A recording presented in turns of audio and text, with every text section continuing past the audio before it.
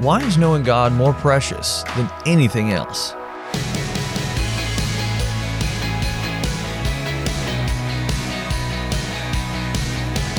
Hey there, I'm Andrew Stevens, and you're listening to Unlocked, your daily key to unlocking God's Word in your life. Our devotion today is an allegory. It's called Lost at Sea, and it was written by Savannah Coleman. Where is that pearl? Mira worriedly wound a strand of her long lavender locks around her finger. She swam up to a glistening sea anemone and peered around it carefully. Nothing. Hey, girl. Mira whipped around to see the freckle-filled face of her best friend grinning back at her. Lena, you scared my tail off, Mira huffed, smoothing her turquoise scales. Lena laughed and said, What are you looking for so intently? I don't think you would have noticed a flotilla of swordfish. Mira grabbed Lena's arm. You've got to help me. I've lost the pearl of protection.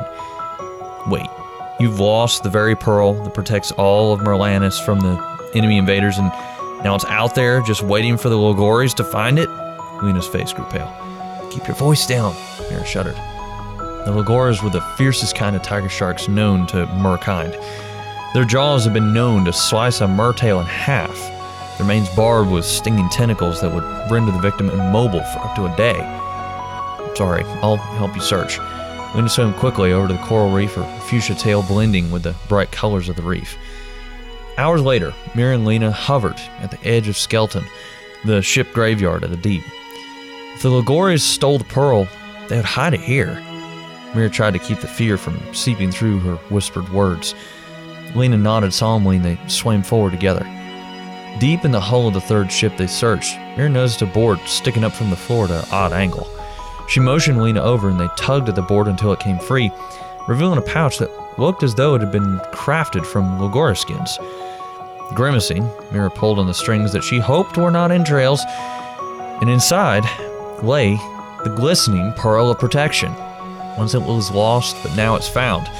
Lena breathed a victorious smile. Mira enclosed the smooth pearl in her palm. Lena, I'm thankful we found it. Let's get this beauty back to Merlanus where it belongs, and then we can celebrate. So let's talk about this. What are some questions going through your mind right now? In Luke 15, Jesus told 3 parables about something lost: a sheep, a coin, and a son. In the first 2 instances, the people who lost things searched until they found him, but in the parable of the lost son, the father was eagerly waiting to welcome his strange son home with open arms. God the Father rejoices when the lost are found. How might this truth give you hope? Just as Mira and Lena searched for the pearl until it was found, and the people in Jesus' parables searched for what was lost, God never stops seeking those who are lost. He desires that all people come to Him.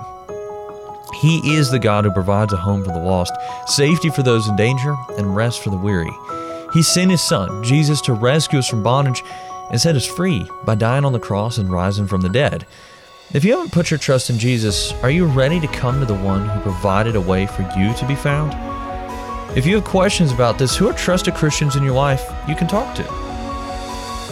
Jesus also told a parable about how the kingdom of heaven is like an extremely valuable pearl. He said, again, the kingdom of heaven is like a merchant looking for fine pearls. When he found one of great value, he went away and sold everything he had and bought it. As God seeks us with deep love, He also longs for us to seek Him. Why is knowing God more precious than anything else? As you and I can read in Luke 19, verse 10, for the Son of Man, Jesus came to seek and to save the lost.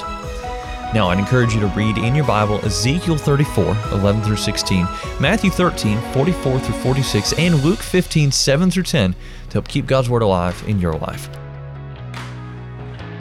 Unlocked is a service of Keys for Kids Ministries. How would you like to write for Unlocked just like Savannah did for our devotion today?